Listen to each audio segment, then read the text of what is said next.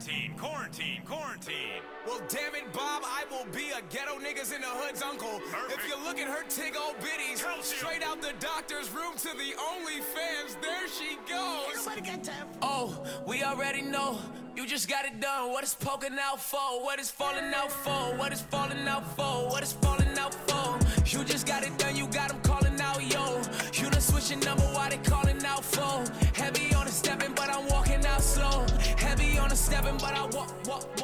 Heavy on the stepping, shorty bought herself a baby bed 70 on 7. Welcome to the No Clue Podcast, episode 113. I'm one of your hosts, Tyler. I'm Mike. We have Great returned. Song pick for the intro. Yeah, I feel like that was an important track on the album. We'll get to. Yeah. So the finals, first game. Yeah, it was a quick one. I'll be honest, man. I don't really have much to say about it. I feel like I have to muster up things to say at some point. I have some things to say, but man, what a blowout. I mean, a murder we witnessed the first round of first game of the finals. The Lakers, the one thing I saw that I guess stands out to me, the Lakers lived up to why I considered them the best team in the league all year. Which is? Because they're bigger than every other team by far. Yep. And they are roles are more defined than any other team. And that was on full display. Yeah, it was on full display. I just, shout out to Vogel, by the way, on the roles. That's one of his of his go-to things. And some things that have slightly hurt them, we talked about last week, was he kind of doesn't get away from them at certain points. But you see, like, their role players come in and they always know what they're going to be doing. Yep. Like, I was thinking about it after the game with the other teams that have been eliminated at this point. You look at Denver, for example. We just watched 5 games. Could you tell me what Gary Harris's role is on the Denver Nuggets? No, not really. You can't. And he's a starter. And he's one of their, like, key rotation guys. You look at Milwaukee. I don't know what Porter's role was on the team. Right. I mean, there's like 2 to 3 important players on every playoff team that I question what their job is. And to me, the Lakers don't have that. Right. I even think Miami, to a much lesser extent, suffers from that. I don't think it's that much lesser. But yes. I mean, well, yeah, I guess it is much lesser because they're in the finals. But, when they're playing bad, I notice it just as much as I notice it for anyone else. Right. And the Lakers kind of understand what their struggle is. Their only struggle is shooting the ball. Yeah. Well, I mean, obviously being locked in from start to finish, but they're so good and that we just saw they could come out looking like they didn't warm up. Yeah. For the first 5 minutes, and then all of a sudden they're up 10 at halftime. Right. Consistent energy is one of their smaller issues, but that's one of the things that makes them so good is their backup players are consistent with energy. Yeah. And they could see how the starters are playing, and their backup guys always come in like picking up full court, pressuring guys, being aggressive. Yep. And you double that up with their size, and they're just unstoppable at times. Yep. Now, who, Rondo was there last year, right? Yes. Right. And they had Luke Walton last year? Yes. See, that Rondo was the biggest role thing that I've noticed, like, complete flip to this year. Because when Rondo was out there last year, it was like I almost begged them to trade Rondo because I'm like, you're wasting what he does. It looked terrible. Rondo only looked good when LeBron wasn't there. And when you say wasn't there, like when he wasn't at the game at all. Yeah. Because when he was playing, I mean, even when he played and like Rondo came in for him, it still didn't come in right. Yeah. It still looked a mess. Yeah.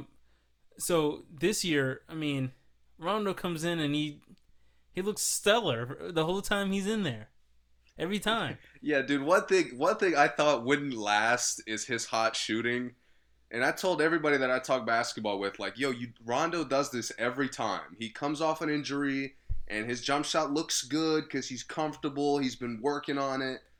And then he cools off, like, after, 5-10 games. Mm-hmm. But he has not cooled off. No, he hasn't. I mean, at this point, sometimes he seeks out bad shots and makes them. Rondo, if he played, 35 minutes, he probably could get a triple-double every game again. Yeah, he just can't really defend for, full game starters minutes. No, yeah. Well, not on, some of the guys he has to defend. But he had 7, 3, and 4 in the last game, and he really didn't have to play at all. They still would have won the game. I mean, right. But one thing I've loved about Rondo is he makes them play faster. He does. Like, he forces everybody on the floor to play faster. And I said this, I guess, last year. My biggest issue with Rondo was, and it wasn't Rondo, but it was him being out there with Ingram and Kuzma, and they would not take the shots that Rondo handed them. Yes. Wide open shots. They would not take them. Ingram would get wide open at the 3. Rondo would give him a nice, should be assist. And Ingram would go to the basket, get fouled, miss the free throws. Kuzma would take, a pump fake, step back 3 when Rondo, he had a wide open shot in the first place. This year, and I don't want to just blame Ingram for that because obviously that can happen with anybody. But this year I've seen guys, they know that when Rondo gives it to me, this probably should be an assist. Yep. 85% of the time, if Rondo passes it to you, he expects you to be able to score from that position. That's the kind of point guard he is. And they're doing it. I mean, I'm saying this may seem minor for people who don't know a lot of basketball and don't watch the games that closely, because obviously LeBron and Anthony Davis went bananas this last game. But Rondo's impact on the rest of the team is what is important to me. And that's why I'm highlighting Rondo, because people will be like, oh, you only have 4 assists. But it's those 4 assists to role guys who normally, may not even be able to score by themselves. Danny Green, Caruso, Morris here and there, they can't score on their own. Right. Caldwell Pope, maybe pump fake and he'll drive or something. But, these guys aren't scorers. So it's that second point guard, which they haven't had really. Lonzo was, Lonzo's best pass is the outlet pass. That's it. Right. So they look great, man. They move the ball so well. Everyone looks like they get good looks. Yeah, and one thing, when they lock in defensively, and I don't really, it's hard for me to point what it is that makes them lock in. Mm-hmm. A lot of times it seems like it's that second unit of guards. Like Caruso's always like a pest on defense. KCP becomes a pest all of a sudden. Mm-hmm. And they just, their energy just changes. I see a lot of guys who don't mind fouling out of the game. Yeah. Which sounds silly, again, for people who don't know basketball. But it's so important. It's so important. And the Heat, if any team, should have guys who don't mind fouling out of the game. But, the Lakers, Caruso says, okay, I foul out. My impact is so minor. I mean, his impact helps when he's in there. But his impact off of it, they don't necessarily need him. They could plug in another guy to do that. Exactly. They have guys who are expendable and know they're expendable. Yep. On the court. And that's, they go out there and play their heart out. They play physical. It doesn't matter. Whatever. Okay, foul out. Cool. Next guy. Next up. Their size just gives them such luxury, too. Luxury. They have genuine rim protectors. Yeah. How much do you really need to help? Exactly. They got it. Exactly. As long as you make them take, a slightly tough shot. Oh, Dwight has been sending stuff left and right, man. He has. And one thing you see role players hesitating when they're driving at Anthony Davis and Dwight and JaVale and even LeBron a lot of the time. Yeah. I look at, again, going back to some of the other playoff teams, Brook Lopez blocks a lot of shots, but nobody seems to fear him. You know what the difference is? Dwight and JaVale McGee like blocking shots. Right. That's the biggest thing. Like, even Whiteside, he blocks a lot of shots. He's led the league in blocks, but I don't see Whiteside liking to block shots. Like, it's cool. Yeah, it's my job. It's like you have a job or you love your job. Dwight loves his job. He loves it. Yeah. That's why when he blocks shots, he's immediately laughing. He's pointing. He's, doing the binoculars or the, blocking the sun out his eyes thing. Yeah. Every time. I mean, Whiteside blocks a shot and it's like, all right, yeah, I got that. That's cool. It's a big difference. Yeah, it's just their energy level is kind of like, it seems different than every other team I've seen so far. Absolutely. And one thing that, like, they know how to play bad offense, if that makes sense. Yeah, it does. Like, to me, they're better at struggling to score than other teams and still being able to, like, outplay the other team. Explain that a little bit. Because when they fall back to, we don't feel like cutting and moving and playing with high energy, so we're just going to force feed AD. What do the Clippers do when their offense breaks down? What does Kawhi Leonard get? An awful three-pointer, an awful pull-up, PG, tough three-pointer, Lou Will, tough fadeaway. AD gets inside, like he forces the ball inside. Yeah. And to me, like, they control the kinds of bad shots they get because they just play out of the post. Right. They do the same thing with LeBron. And, LeBron's not as much of a scoring threat out of the post. But with LeBron coming out of the post, you have to focus on every other guy on the court. Yeah. So now, as soon as you relax, they're back to getting great shots. Right. And to me, Miami is not going to have a way to counter that. Because when Miami's cold, they look awful. Awful. That was what we said coming into the playoffs, is Miami's hot and cold shooting is very weird. Yeah. And that's what we saw in game one. And the difference is, it's defense, but it's more than that, because Miami has guys who, if they're not scoring, they might as well not be there at all. Yes. Duncan Robinson might as well have not come to the game. Hero, I like Hero. Hero's been playing well, but if he's not getting shots off, he's nothing. He's not doing anything. And Spoelstra has kind of given it away that he's their backup point guard at this point. Yeah. To me, when they played through Bam, regardless of the guards, it looked like it was just kind of basic offense. Because really, they don't really have a point guard on the team. Exactly. And that's fine. Because like you said, when they played through Bam, it worked, and he could run the offense. But, Dragic is just... I like Dragic at the point, but he's not a point guard. Like, it's just clear. Dragic is all-time great at controlling his own game, but he really doesn't control anybody else's game. No, he doesn't. And his assist numbers are inflated because the team is just so that's another reflection of Miami's hot and cold shooting. Yeah. To me, like when you're playing the ball, when you're playing poorly on offense, I don't want Jay Crowder jacking. I don't want Duncan Robinson jacking. I want Jimmy Butler to force the ball inside. Right. Jimmy, every time you bump somebody, they fly off your shoulder. Yeah. But you don't want to drive and move the ball to other guys who shouldn't even be dribbling. His post fade is so underrated. For sure. In his mind, is underrated.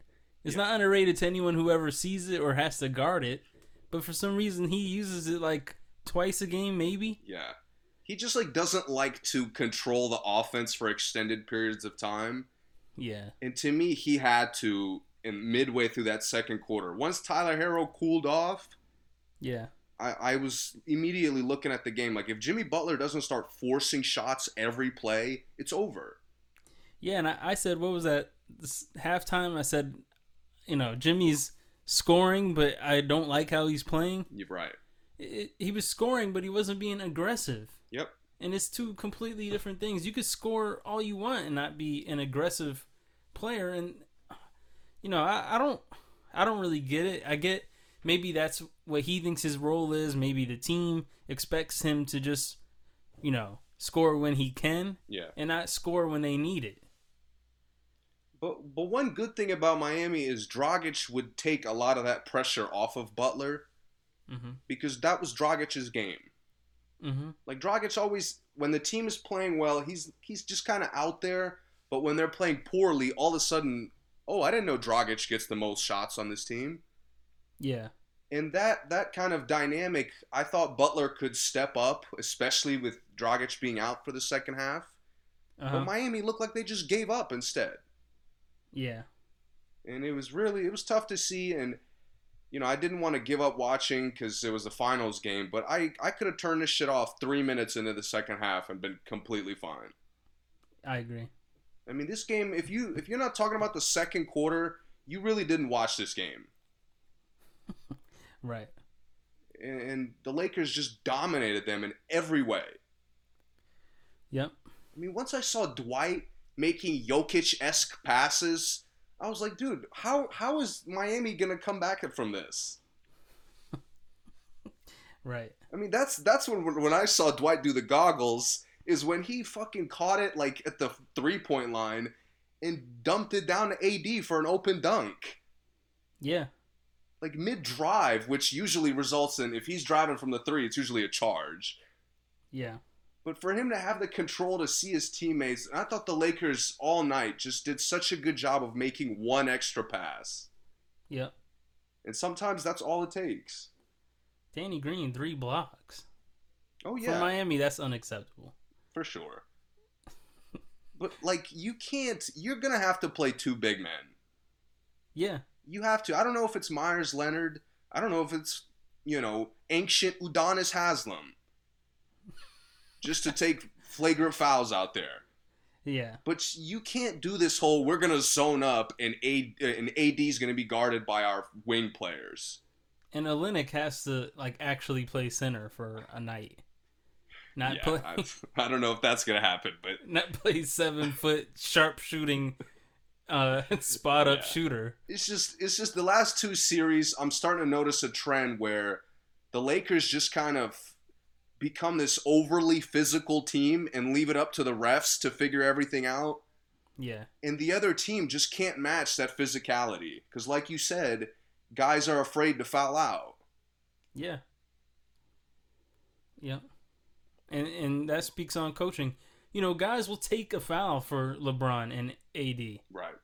They'll just take it.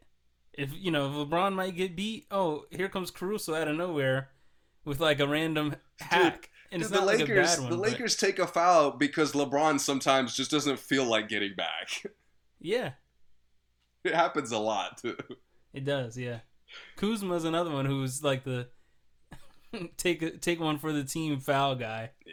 Even though he helps them scoring, is sometimes when it's someone LeBron probably should be guarding, Kuzma gets stuck out there and he just has to foul. For a couple minutes. Yeah, and then he just starts fouling and then he comes out, and then LeBron gets back in, and he's guarding him again, and then balance is restored. Yeah, the Lakers look so complete, man. It's crazy. They look so, and this is another reason why I have to give so much credit to Vogel. They look so complete, but they're really not that good on paper. They're limited. They should be very limited. Yeah. And offensively, a lot of the times they are. Yeah. But it's almost like they know that. But they arguably have the 2, as far as IQ goes, 2 top IQ point guards in the league. 2 out of 5 being LeBron and Rondo. Yeah. And, it's just, it's so clear when they're using their IQ. You just see it. You see it all. Yeah. You just see what Shumpert said about LeBron's IQ. Yeah. That was funny. That was cool.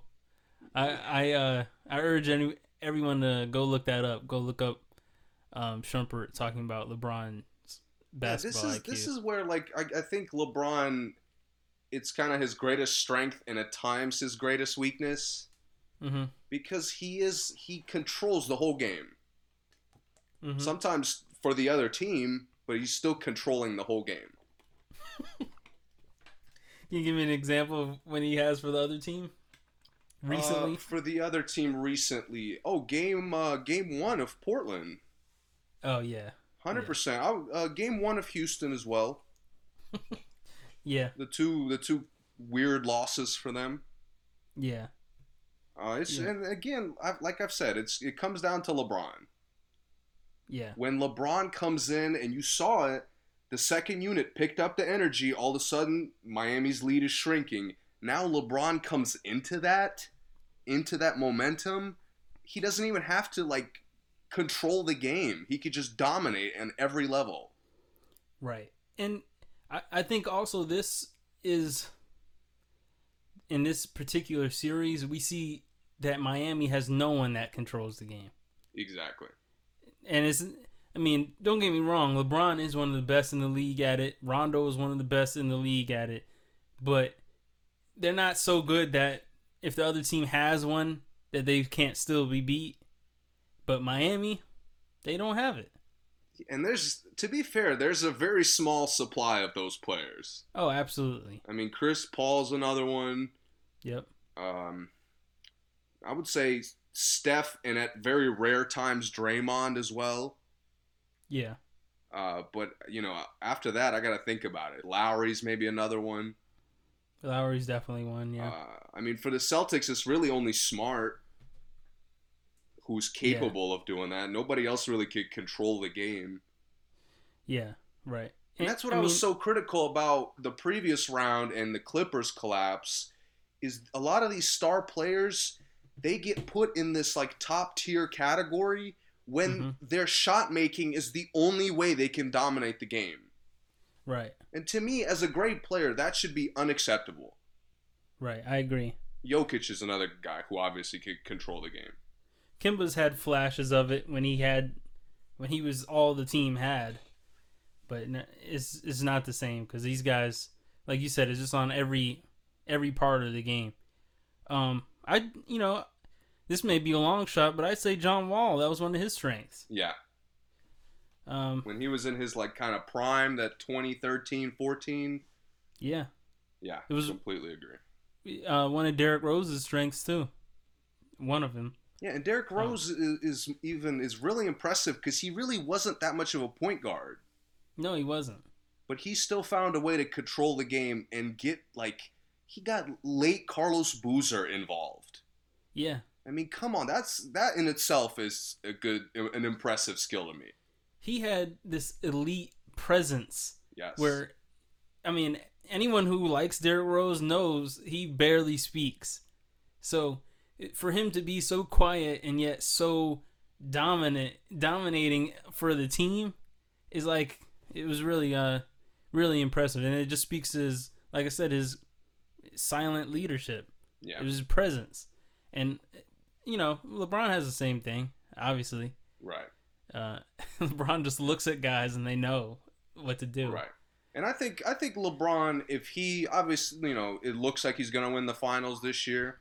I think if they go back to back next year, he's going to have legitimate Jordan comparisons now.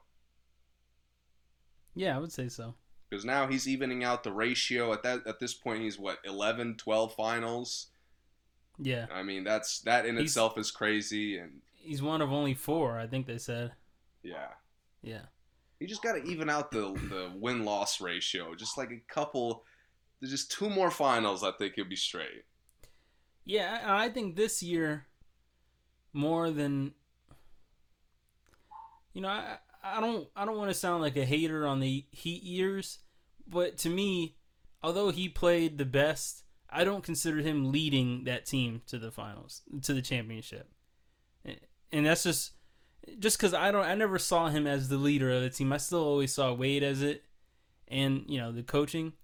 But on Cleveland, he clearly led that team to the finals. Yeah, I think since Miami, he's been kind of a leader in every aspect. Yeah. In Miami, he didn't have to be that. Right. But that comes back to what we talked about with Miami as far as culture goes. Yeah, of course. And it was just less on his shoulders. Now, because I think so low of Anthony Davis as a leader, I put a lot of credit into LeBron leading this team. And that's not to disrespect Anthony Davis. I just don't think that's his thing. It's just not who he is. But LeBron is definitely leading this team again. But the Lakers have this interesting opportunity to kind of, as LeBron, winds down, AD could kind of take some of his leadership aspects, and he obviously doesn't have to become the leader, but if he could kind of take some elements of that and at least apply it to his game, how he kind of controls the game's progression. Yeah. I mean, I think the Lakers could be great for years. I agree. I mean, not to mention, I don't even know if LeBron is gonna wind down. Right. LeBron could be stuck in this kind of old but still unstoppable for 3 more years. Right. Because he only looks old when he takes layups. Yeah. That's it. When he dunks, when he defends, when he rebounds, I'm like, dude, he's still the same athlete. Yeah. But on layups, sometimes I can see he just doesn't eat contact as easily as he used to at times. Right. But it's just the Lakers have so many options moving forward, man. They do. They really do. It's they're gonna have a decent opportunities at the draft because of trades. They're gonna be good. They're gonna be good for a while, I think. I mean, if Anthony Davis stays. Yeah, I don't want to predict off-season moves until we get to that point. I'm not predicting. I'm just saying. I mean, he said on multiple occasions, "There's nothing." He has no loyalty. Yeah, I wouldn't be surprised if he left. I'll give you that.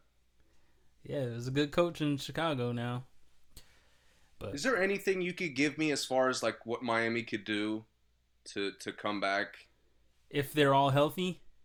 Health, that's their guess. That's their only chance. No, I'm asking you just for the sake of argument, yes. Miami will have to limit how much they rely on the guys who can't score at will.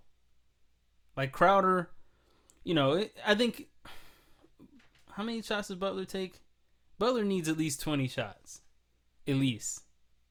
I can't give Tyler Hero more shots than Jimmy Butler. Never. Never, ever, ever. Only if he's hot. And, it's scorching. Right.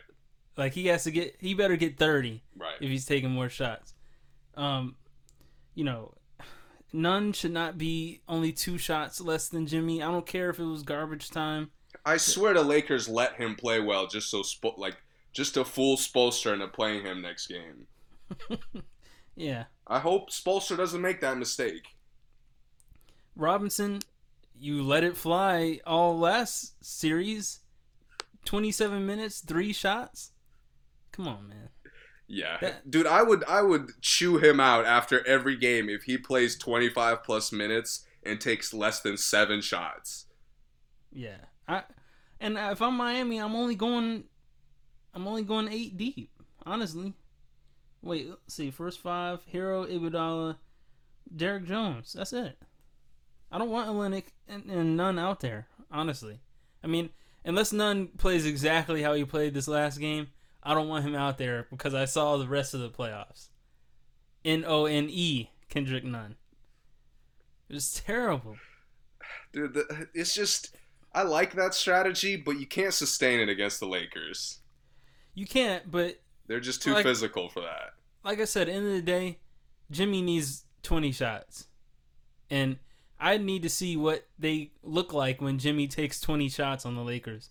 And then game 3, we'll figure it out. Because I don't even know how to gauge it when my best player isn't even taking as many shots as a rookie. I don't understand why Butler, like, just stops being aggressive, even when he's getting buckets. It's the weirdest thing I've ever seen in my life. Dude, I don't know any other player in history that did that. It kills me. Like, it's like he thinks Miami's, like, better than they are. Honestly, if Jimmy Butler really wanted to lead the league in any category he wanted to, he could. Right. His handles are suspect, but there's really no other flaw to his game. And I'm not saying he's like an elite scorer, elite shooter, but I mean, his size and his athleticism is super elite. And he's got the tools because he knows how to draw fouls. So he knows how to draw fouls. He's an amazing pump fake god. I mean, his post. He's a inside outside threat of like too big for guards and too quick and too strong for some forwards. Because a lot of the small forwards aren't like, they're not all strong. They're like Durant. There's guys like that. I mean, KCP cannot guard Jimmy Butler on any point on the floor. Yeah, and I don't understand how you give LeBron like 2-3 buckets to start the game, and then you just stop attacking him. What I said about Kawhi Leonard, about him taking so long to have the ball, 6, 7, 8 seconds. Jimmy is like the most elite 3-dribble scorer in the league to me. Like, from anywhere he catches it, with only 3 dribbles, Jimmy can give you a bucket. Like, more than probably anyone in his position, I would say. Yeah. And that's all he needs to do. I mean, every time down court, he should have a look. That's what I really hate about Miami. I hate when they go up and down the court 4 or 5 times and Jimmy doesn't touch the ball. Duncan touches it every time. Dragic, gets a wild floater every time. Bam touches it every time. It's like Jimmy sometimes is the only person who doesn't touch it some plays. And that's like the weirdest thing. Yeah, it's so odd too, because like it's almost like the opposite of the Lakers, where they all just die, it seems like, and LeBron just holds it, or they force feed AD and nothing happens. Right. And I get mad and I'm like, damn, somebody got to move or cut or do something. But if that's your best player, I can live with that. I can live with your best player being the only person touching the ball. But I'm cool with that. That's the thing. Miami seems to run that, like, and they never stop. Like, everybody's always moving. And now Butler's in this weird dynamic of, I got to look at my cutters. I got to find my guys who are moving and guys who are slashing. No, Jimmy, attack, please. Yes. No more dishing it to Duncan on the cut or, Or Jay Crowder. Yeah. They act like Jay Crowder has to get 10 threes for them to, like, be competent offensively. No, you don't. I like when Crowder gets the first 3 of the game, and then make or miss, they should just decide what happens after that. Right. Like, when he does get that first 3, and, like, they start, for some reason, that's like a kickstart for them a lot of times. Because, like, I don't know why his 3, like, gives them so much energy. But maybe it elevates his defense. But other than that, no. I don't need... Crowder should never have 4 threes in the same quarter unless they all go in. Plain and simple. Unless the first 3 go in. That's one thing that's let me down about Crowder, though, is his defense has not looked as good this playoff run. No, it hasn't. It's looked kind of lazy.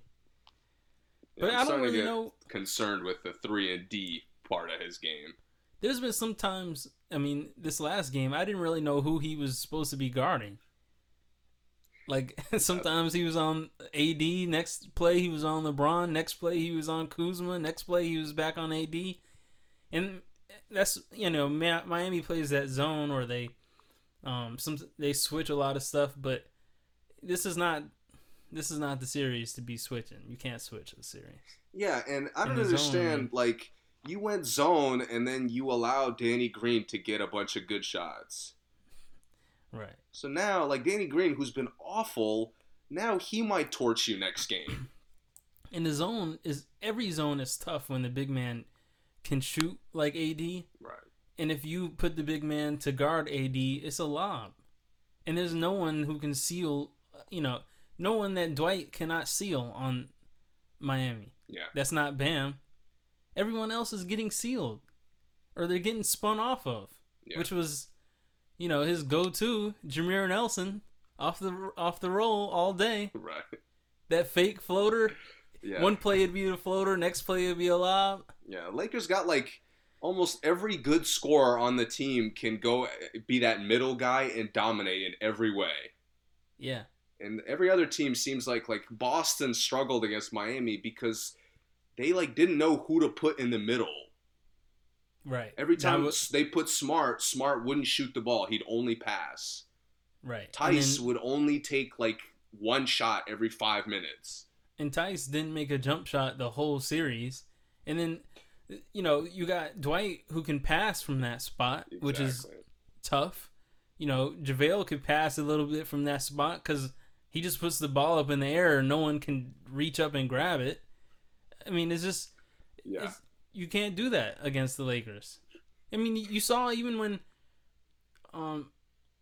was it the Clippers that tried that on the Nuggets? The zone you talking about? Yeah. Didn't they try a zone for a second? Yeah. Yeah, and it was worthless. Because you got Jokic who can shoot from that spot, who can pass from that spot. Yeah, because they didn't guard the middle guy, and then on top of that, they didn't rotate on anybody else either. Exactly. You got Grant who can, who can pretty much do everything. Pass, he can catch the lob, he can hit the jump shot. Then Millsap can do everything. So it's like nothing you can do when you have that versatile big man at the top of the zone who can come to the middle and it just, it's over. Right. You got a great alley-oop guy and you got a great shooters. Yeah. And you saw that on the flip side with the Lakers when they zoned up against the Nuggets in Game 3. Nuggets almost blew a 20-point lead. Yeah. In 5 minutes. But they zoned and focused on Jokic. Exactly.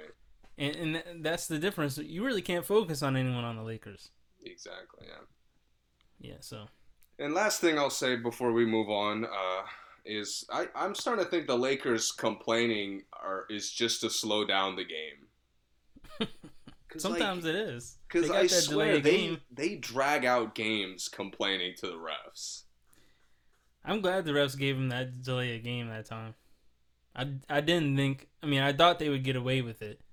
But I'm glad they got it. When I understand LeBron complaining every other play. Best player in the league, whatever. You do what you want. But, the whole Lakers roster now has to complain and, walk directly up to the ref and have an extended conversation about why it wasn't a foul. Yeah. That Caruso should get teched every time he walks Danny up to Green? The ref. Dude, I would tech Danny Green if he ever had something to say to me. Yeah. Dude, you reach all the time. How are you going to tell me you're not fouling? He does reach all the time. Yeah. He took the Butler call to his credit. That was a good overturn. Mm-hmm. But my God, man, this Lakers complaining it's making it hard to root for them. It is. Yeah. And if those guys are hurt, if Bam and Dragic really are out, it's over. I mean, Dragic is hurt even if he's playing. Yeah. But if they're out, he's not doing that, that stop that he does, and layup fake that the European guys love to do. Yeah. Dude, that shit is gonna hurt with his injury. Yeah. That fake he did the other night, that spun Dwight around, that was vicious. Yeah. But yeah, if he's not playing, it's over. They might as well just go ahead and... Yeah, it's the Miami's not taking a single game. I don't even know if they'll get close to taking another game without Dragic.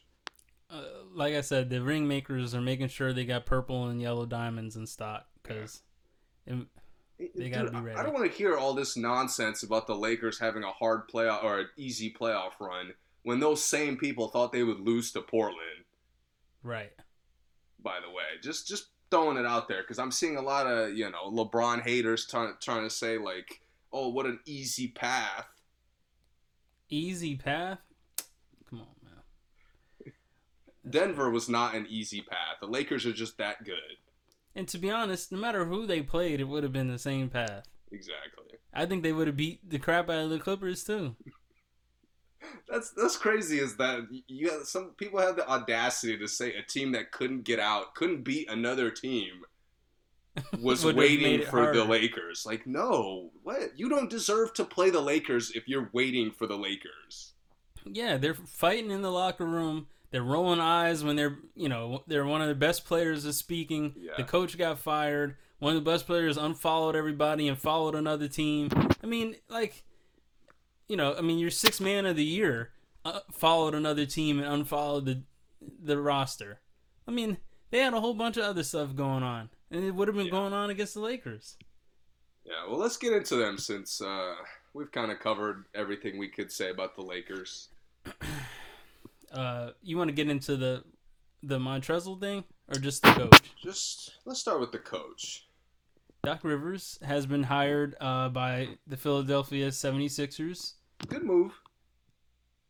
Could have taken a little more time to make it look like you were really searching for other people. Yeah. I don't know. I don't know if I'm not sure if I heard of anyone else interviewing for that job really.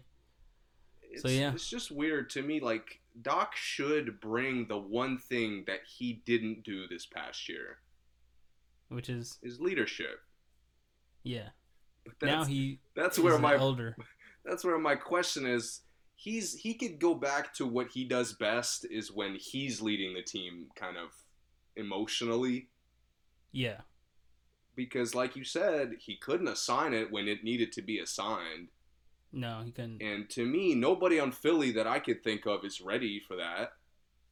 No. So he has to be that guy that he's done well. Right. I mean, Doc, dude, it's crazy how much a year of a difference can make. I mean, coming out of the year before this one, when he led the who's on the roster Clippers to the playoffs, and they took a couple games off a Golden State at full force. Yeah. I mean, now it's just like I question everything I thought I liked about Doc. Mm-hmm. But to me, he's in a good position to let this team take a step further. Right. I don't know if Philly needs one step or maybe 2 or 3 steps, but at least he's getting that first step. Explain that. What do you think? I know what you're saying, leadership, but what exactly do you think that entails for the 76ers? I think committing to guys who are playing well, guys who are competing out there. Because Philly, when Philly competes, they look a lot better than they really are. Yeah. But it's been inconsistent since I've watched them. Right. Even with coming out of their trust the process years into actual contention. And to me, Doc should bring a stability to, how kind of young their star players are. And I'm hoping he could do that. I don't know if I'm confident that he's going to do that. But in the past, that's where he's been at his best. Yeah. And to me, a level of stability not in your roster, but in your rotation, as far as the guys you put around your star players, I think could help them improve at least a round or 2 further.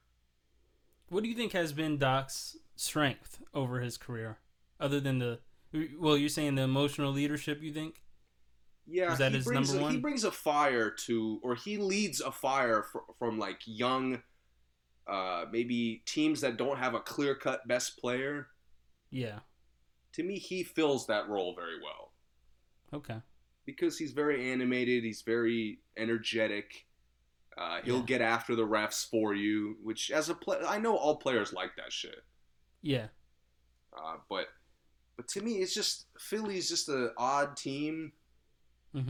So I don't know what exactly they're gonna need. Maybe Embiid does take a step forward in his game, or maybe Simmons takes that step that we've been waiting for him to take. Mm-hmm. So it's hard for me to predict, but I like the hire. I'll just say I like the hire. Okay. I often struggle with that answer for what Doc's strength was because I think Doc requires respect from the players. And, you know, as a grown man, as a millionaire, multi-millionaire, I think I can imagine that being hard. Not for me, because I'm not that kind of guy. But I can imagine that being difficult for some guys. Because to me, this Clippers team that just played, they didn't look like they respected Doc at all. Not one player. Nobody. And it's not that... I don't know if it's something Doc did. Like, I don't know if it's a choice that Doc made that made them stop respecting him. Or if it's a role he put someone else that made them stop respecting him. But I didn't see that respect that I saw on last year's team or on the first 3 years in Boston. I didn't see that. And, you know, after those first 3 or 4 years in Boston, I think once the respect kind of faded, that's when it kind of went crazy. I mean, that's what it looked like to me. But I think that with a young team, a team that is looking for this sense of togetherness, I guess, I think if they learn to respect Doc, I think they could be really tough. I think this could be, like you said, this could be the team that people are picking as favorites. You know, saying they're going to be tough in the playoffs and stuff. This could be that team if they have that respect for him and that trust in him, where you know he's on the team. That's the other thing. Like some coaches, I think Brett Brown, when he was coaching, it looked like he was just coaching the team, or he was just talking to the team. When Doc coaches, the passion he has as a coach, I think he looks like he's on the team. That's something that is different to me about Doc, that I do like about Doc. Like you said, he'll argue with the refs for you. He feels like a player that's just not playing. Yeah. And I think that the Sixers do need that, because it seemed like they looked at the bench and there was just nobody there sometimes. And I'm not saying that Brett Brown was like, you know, non-existent as a coach. He just didn't command the team. He didn't. He didn't command the team, and he just... I think he's one of those guys that, as a player, you think, well, like, could you even play? Like, could you do that? The stuff you're telling us to do? Like, he seems like that kind of guy. Right. But they won't have that thing. They won't have that problem with Doc at all, obviously, because he's a, you know, high-level player. I guess where I kind of want to disagree is... It's kind of become the narrative that the Clippers were just, like, suspect all year. Yeah. When they really weren't. Now, no, they weren't. You were right. When we talked about them getting bounced out initially, you made a very good point about how does a guy who played point guard for 15 years not understand that his team needs a point guard? Right. That problem is going to be solved for him. Absolutely. But on top of that, even with that huge flaw, they were up 3-1. You know, it's not like the Nuggets just exposed them, you know, like Miami did to the Bucks. Mm-hmm. They had the chance. They outplayed them for a large chunk of time. And for 3 games, their stars underperformed. And I would say most of their players underperformed. And where Doc deserves criticism is he didn't change the structure of how they were playing around that. Where they just struggled, and they struggled the same way. But to me, I don't think he should be disrespected to the point that he can't come into a young team and elevate them a step further. I definitely think he can. Well, let me ask you this. The players... wait, what did you just say? About not having a point guard? No, about the Clippers. They didn't adjust to the players not playing, to the players underperforming. Yeah, Doc didn't make any like systematic changes or any kind of play adjustments. Do you believe that? That's the interesting point. Right. I don't believe that. Because it comes back to what I'm saying in the beginning. They didn't get swept or they didn't get bounced in 5 games. Right. They were a team who, for 4 games, looked clear-cut better than the Nuggets. Yeah. And then something changed. Well, obviously the Nuggets picked up their play style and just played harder. Right. But the Clippers never kind of exceeded like as good as we have seen them to be. Right. And that was, to me, again, because it's such a small sample size, that cannot be all on Doc. Right. And that's how I feel about it. And that's why, I mean, for 3 straight games, Doc had to have said something that they clearly did not listen to. Yeah. There's no way that I believe Doc said, okay, just like last time, everybody.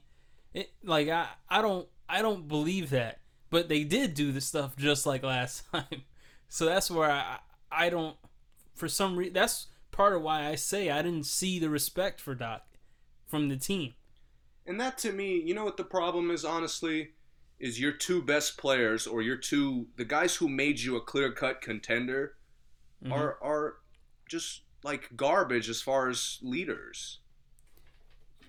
At least together. I think individually they're utter garbage. I mean, PG, how many times has PG blamed somebody other than himself when he plays like shit? You mean blame like the other team for being like... I'll give you an example. You remember the year they got swept, but they almost won Game 1? I want to say it was 2017. His last Indiana year. Okay, yeah. When he was PG-13. When he in Game 1 passed it to CJ Miles. Yeah, on the last shot? Yeah. Then, if you remember, after the game, CJ gotta pass me the ball back in that situation. Yeah, I need that back. I was supposed to get that back. Yeah, I remember that. You don't say that when you give the ball up in the first place. Right. Like, as a good leader, you don't say that. Right. Or maybe you say that in a locker room. Don't say that to the media. Yeah, you're right. You're right about that. I mean, okay. Then we flash forward to... I just got daggered in my mouth. It sent me home. Not only did it send me home, but the player who hit it waved at me to go home. Yeah. And threw the keys to the bus and said, go get it started. And my response as the, debatable best player on the team is, that's a bad shot. I don't think it was debatable, and that was atrocious to say. I'm with you. I do think Paul George has done a really bad job of leading thus far in his career. And now you come out of this epic collapse. What's his first words? Oh, we weren't expected to win anything. Paul George, are you serious? The Clippers gave up 5 years of their picks, 5 years of their future to get you, but y'all are not expected to win the title? Yeah. If I'm Steve Ballmer, I got to have a meeting with him after that. More like 6 years, because Shai Gilgeous-Alexander was part of their future, too. Exactly. And he's looking like a stud. Yeah. And then you flip that, Paul George is one thing. We've seen examples of Paul George. Right. You flip that to the, I would say, definitive best player on your team who just doesn't give a fuck. Right. In Kawhi, to me, what Paul George has shown to be kind of selfish and blame deflective, Kawhi just has shown me over the last 6 years that he does not care what the team is feeling, how the team is playing. He only concerns himself with his own game. Absolutely. I mean, to me, I don't know how you argue that he's not one of the most selfish players in the league today. Yeah, I don't know how you argue that either. Yeah. Because he could say, every time he plays well and they interview him, he could give the teammates all the credit. He could give the coaches all the credit. But he plays the way he plays, and clearly nobody tells him to change his game. Or he doesn't listen to anybody that tells him to change his game. And that's where I think it's hard. I mean, I think Doc's respect probably just flew out the window because he's outmanned. Yep. I think Patrick Beverly and Lou Williams respect Doc a lot. I think Lou loved playing for Doc, for the last couple years. But I didn't see anyone else on the court that I thought was like trusting in Doc. Not one other player. Yeah, Montrezl kept getting mad for coming out when he was getting torched. And the team even said it. Exactly. Montrezl has no energy on defense. It's all on offense. And then he disappears on defense. And it's part of the reason when Doc your top got two canned. players are such awful leaders, not even like they're just selfish basketball players. Yeah. That's what you get. And to me, I can't picture a coach overcoming that. Right. Like, it would have to be somebody who just can command maybe like a early 2000s Phil Jackson. Yeah. Or it'd have to be somebody like a mid 2000s or 90s Pat Riley. Yeah. But, like, to me, just that toxic culture that your top players, like, establish, how are you supposed to succeed in that environment? Right. You know what this is a and I don't remember the exact I forgot what it's called, like the fable of this, but it was the difference between two kingdoms where one of them, the king raised the prince to become the next king, and in the other kingdom the prince just grew up as a king and didn't have a father. His father died when he was young or something, and he grew up already as the king. And it was about establishing the kingdom as... It's like establishing the culture for the king, yes, for the kingdom. And this is where I think the big difference between Kawhi going to Toronto and Kawhi coming to LA and thinking he's starting something. Because when he went to Toronto, Lowry has been the leader there. He came to Lowry's kingdom. And, Lowry had the culture. They already had this way of playing. They've made it to the Eastern Conference Finals before. They've been the best record in the East a couple times since Lowry's been there. And it was just like, okay, you're here, now we're just better. But, like, this year, and I'm not blaming this only on Kawhi, because I completely agree Paul George did not make it any better. And Paul George and him just aren't compatible to me at all. But Kawhi coming here and thinking, okay, I'm cool now. I got this. This is my world. Now everyone who comes here after me has to listen to me. And I think, obviously, that provides a complication as a coach every time. Yeah. Because I think Kawhi really thinks this is his team. He thinks he can be LeBron and start trading guys and subbing guys in and out and, pull the cell phone out in practice and start texting. But that's my thing. I think Kawhi is more simple than that. I'm not saying he's, like, stupid, but I don't think Kawhi is concerned. I think LA is just where he wanted to be. Yeah, it is. And he obviously didn't want to play with LeBron because that looks really bad, which I completely understand. Mm-hmm. So he went to the other LA team. They didn't really have a good culture, so he could come in as their savior. Yeah. He could come in as their savior. He doesn't have to change who he is. He's the same guy he was in Toronto, same guy he was in his last few years in San Antonio. Yeah. He comes in there, they support his load management, and then he plays like shit, and now it's the coach's fault. Yep. Kawhi, maybe if you played more games, y'all would have known how to play better. Yep. I mean, it's so backwards to me where it seems like everybody who should bear responsibility doesn't want to. I mean, yeah. PG's talking about we weren't expected to win. Kawhi's talking about we need to have better IQ. Really, Kawhi? Kawhi, what IQ do you have besides scoring at this point? Because I don't see any of the defense IQ that I saw in San Antonio. None. So it's like, I don't understand. It's like, I can't imagine LeBron coming out of every Warriors loss and throwing Matthew Dellavedova under the bus for not playing better. I can't either. Or throwing Kevin Love under the bus because he got banged by an elbow in the back of the head and now he gave you 5 points for the whole game. Right. I don't understand where these guys develop that culture of, well, it's not my fault. My stats show that I was non-existent in this game, but for some reason, it's not my fault. Right. I don't think Doc could have changed that. No, I don't. I think this situation was just, Toxic. more or less set up for him to fail. Yes. Yeah, I don't want to say it like that bluntly, but maybe it just is that blunt. You know what pisses me off, though, is Kawhi had the tools to become, or at least understand how to lead. Yeah, he did. Dude, he got drafted. If I'm a great player, is there a better team to get drafted to other than San Antonio if I'm already a great player? No, it's not. Kawhi got to go to probably the best team you could get drafted to. He got to develop into a great player.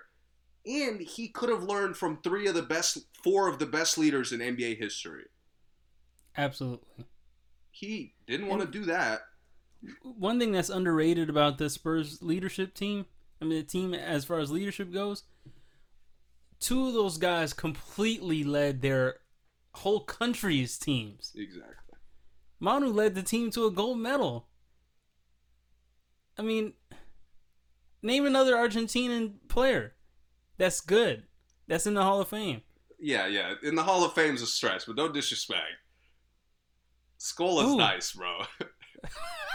Oh, wow. He's not going to the Hall of Fame, but he's nice. Nocioni was nice, too. Yeah. But, I mean, come on, man. Manu obviously led that team. Yeah. When you put Hall of Fame in there, you got it. I mean, French had some guys on their team, but Tony was, he led the team.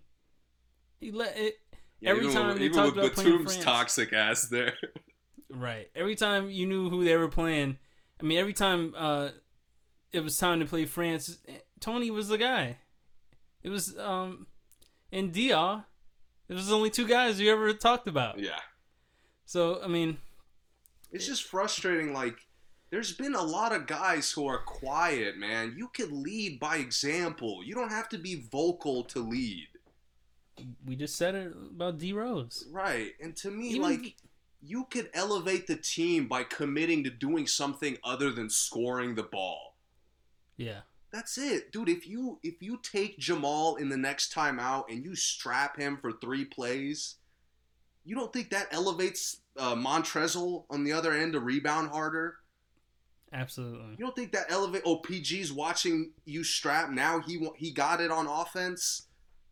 Absolutely. It just... Neither of them took any responsibility as the collapse was happening.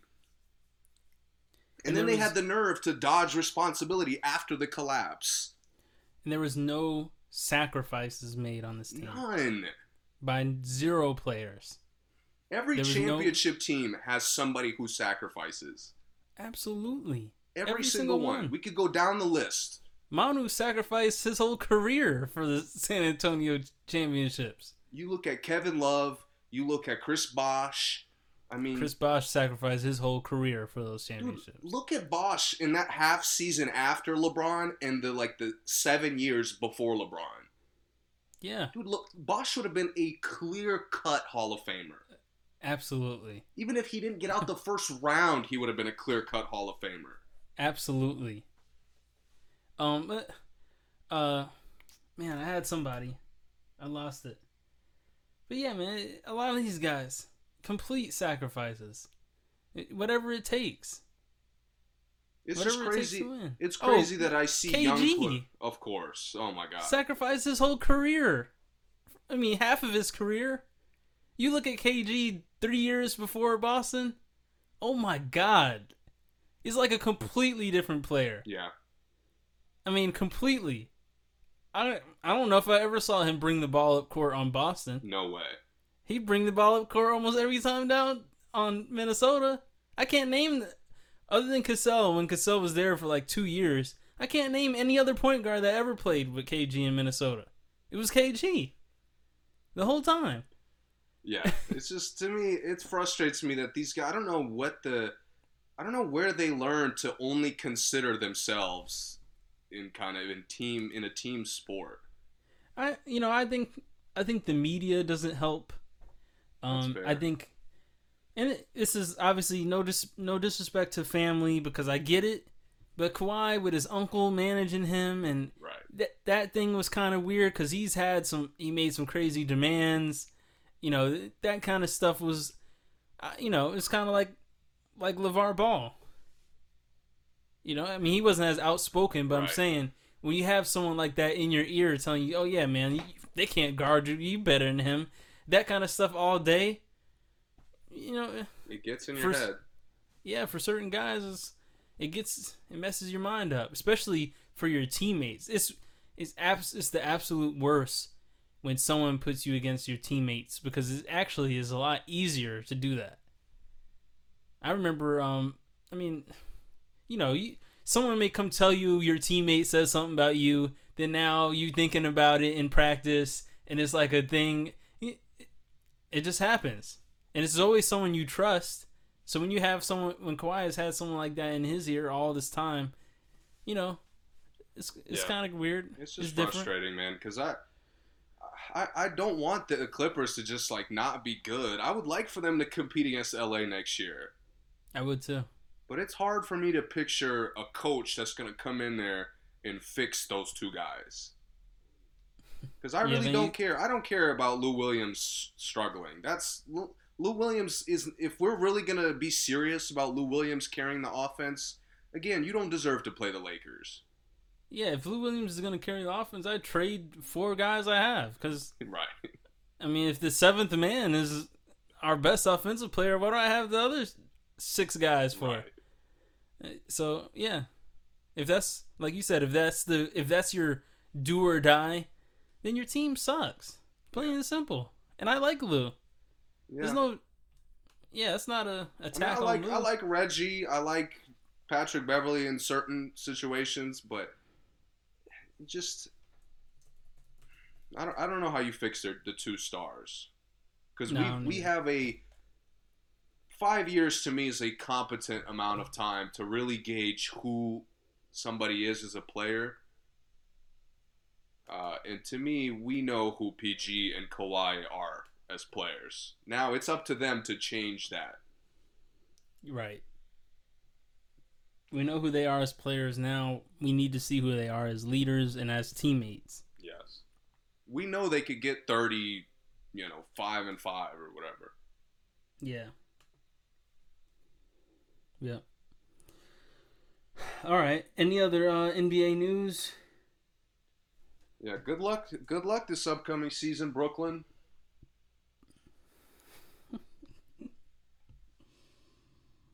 Nash, you got a tough job, buddy. Oh, man.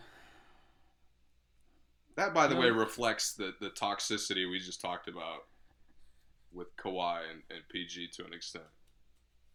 Bro, Kevin Durant can be a coach? That's the dumbest thing I've ever heard in my life. I can't imagine Kevin Durant coaching. I like how KD sat there listening to that nonsense and ate that shit up like, yeah, Jacques Vaughn could step in and fill that role too. At least he's a coach. Exactly. Yeah, man. Come on. Yo, but I gotta say, for those who don't know what we're talking about, just look up Kyrie. Just Google Kyrie right now, and I'm sure it'll come up. What's the name of the ETC? Look up ETC KD or something like that. Yeah, you'll find it.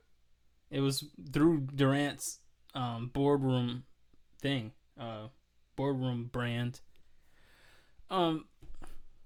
Saying that this is the first time you have someone else that could hit a shot in the clutch is top 3 most disrespectful things I've ever heard in my life.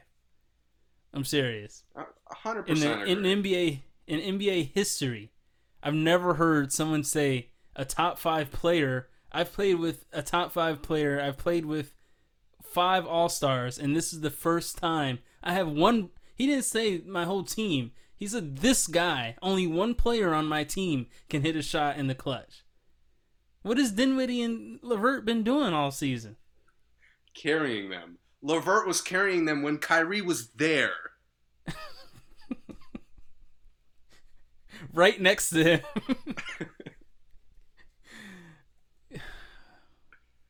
I mean, man. It blows my mind, man. Kyrie, I was telling Paul George, like, yo, man, you just gotta shut up, bro. Like, sometimes talking is not the answer. I mean, Kyrie, my God, can you please stop talking in public?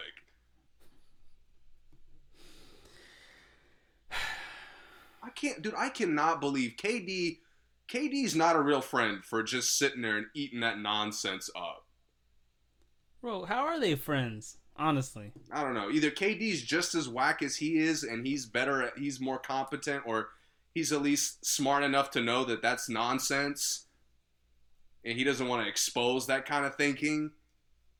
But to me, like, I can't imagine. KD has to be better than that. No shot. If you gave me a list of all the NBA players and gave me, how many NBA players is it, you think? Like 300. I don't know.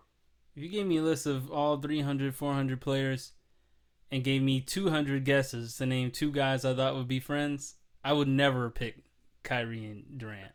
Yeah. Never. Yeah. Because, like, they're the same thing. So, why would they, like, they're equal.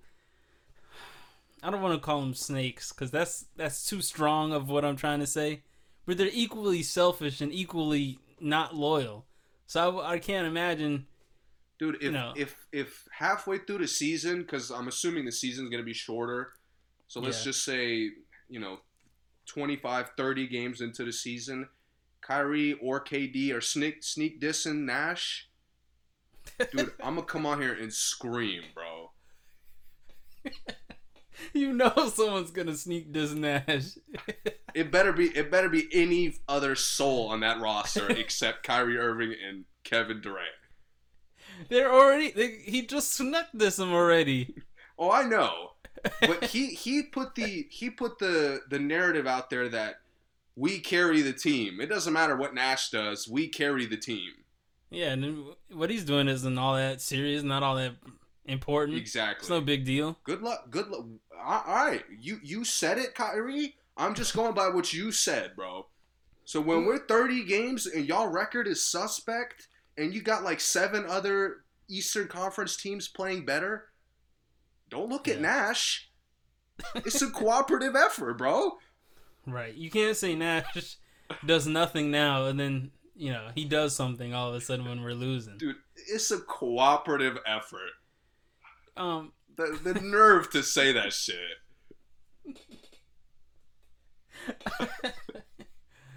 If Kyrie or KD can be coaches, can LeVert be a coach? He'd be the best out of the three. Oh man! I mean, my God, bro. And by the way, since we're on Brooklyn for a second, did you see Vince Carter just with the utter nonsense to suggest that DeAndre Jordan could be their third star? I mean, Vince Carter... No, I did not see that. Vince, you played in the league for 20 years. Dude, if I was ESPN, I would have called him into the office and ripped up his contract. I think it was on NBA TV. Regardless, it was TNT. It was TNT. Oh my God. I would have called him into the office and say, "Look, man, you're out of there, bro. We not doing that. We already got one Barkley here. We don't need any more disgusting takes." Dude, he said that for real? Dude, for real. What is the third star to him? I guess I don't know, man. I don't know what DeAndre Jordan is at this point. I remember one time, I think it was when CP first left, or maybe CP was hurt at the Clippers, and it was halftime, and Barkley said, I don't really see DeAndre affecting them this game. When is the last time you've seen? Let me preface this by saying people really clown on like Barkley's takes. But Barkley probably knows basketball more than everyone else on the TNT staff, in my opinion. But because when he is being serious, he actually does say some interesting things that they can't even comprehend sometimes. Yeah, he's very good. He understands player dynamics very well. He does. Because he said, when have you guys seen DeAndre score without CP passing it to him? And Kenny and Shaq just looked at each other like, I don't know. And they couldn't even speak. They just went to commercial. It was just silence. Because they were like so flabbergasted that they really haven't seen it. Oh, man. And Vince thinks he can be the third star? I don't know, man. Dude, I don't know what drugs he's on, but they must be If I was LeVert, I'd ask to be traded today. Dude. Right now. I would say, look, Vince Carter doesn't even think I can be a star on this team. I don't deserve to have a look in the clutch on this team. And I think I should go take a coaching job somewhere since everyone on the team can coach except for me. Man, since it's a cooperative effort, I mean, we get it done. I say trade me, man, because I'm not going to get shot. He's not getting shots. He has to steal the shots out of somebody's hands. Yeah.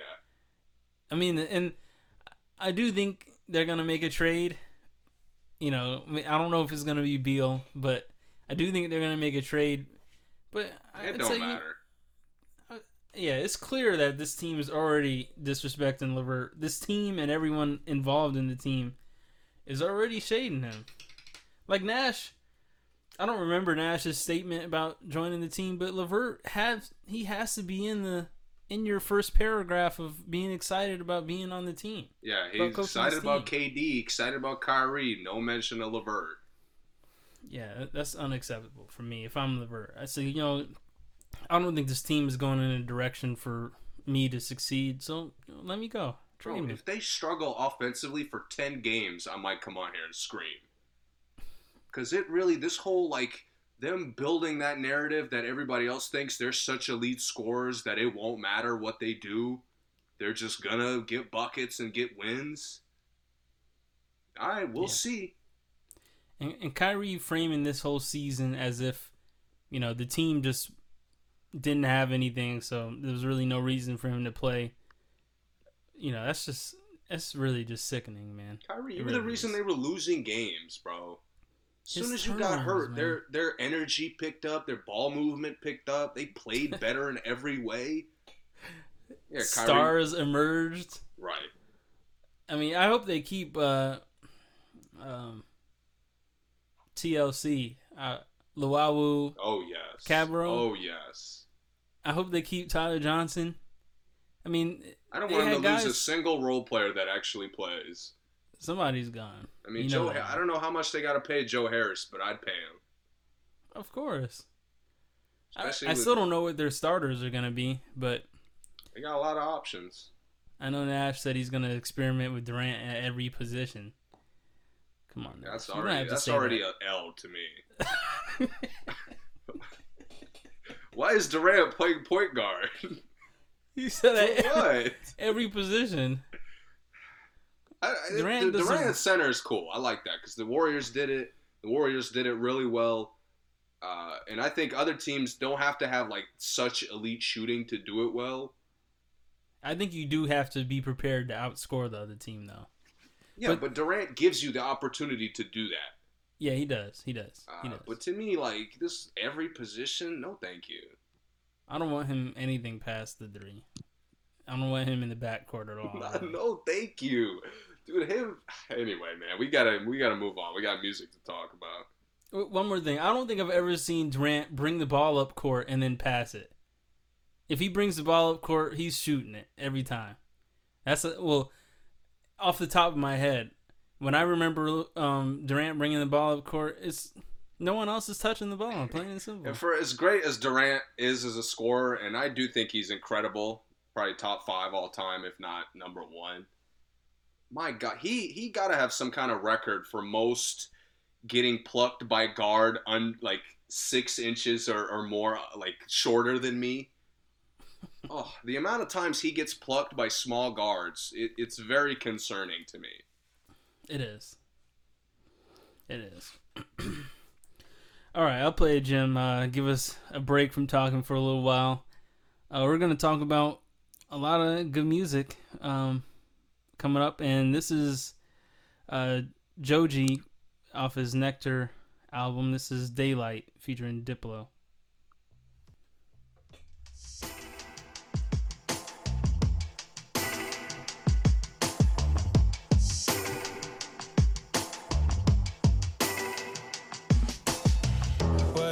Getting 0:30. It's getting heated, so I leave the windows open.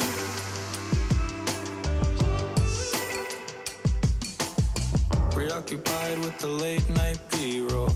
Right now, laying here alone is heaven.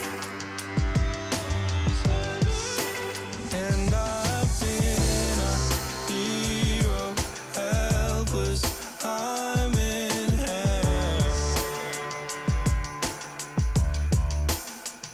And I've cried up and down in these hallways, blame myself. Bad luck, I don't wanna be home at midnight. Sun's up, I don't really wanna fight the daylight. I don't care if you moved on. I'm not laying in bed with a fucked up head. I'm not laying in bed with a fucked up. Sun dried on the backyard patio. Drunk eyes cause I didn't give it a home run. Yeah, yeah. You're writing on the FM radio. I sing along just to sing my thoughts as someone. Yeah, yeah. And I've been a hero, helpless. I'm in hell.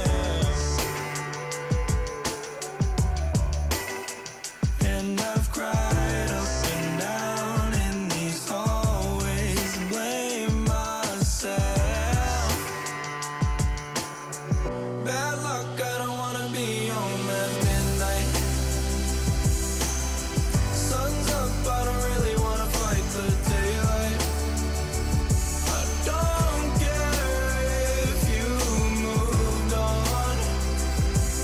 I'm not laying in bed with a fucked up head. I'm not laying in bed with a fucked up.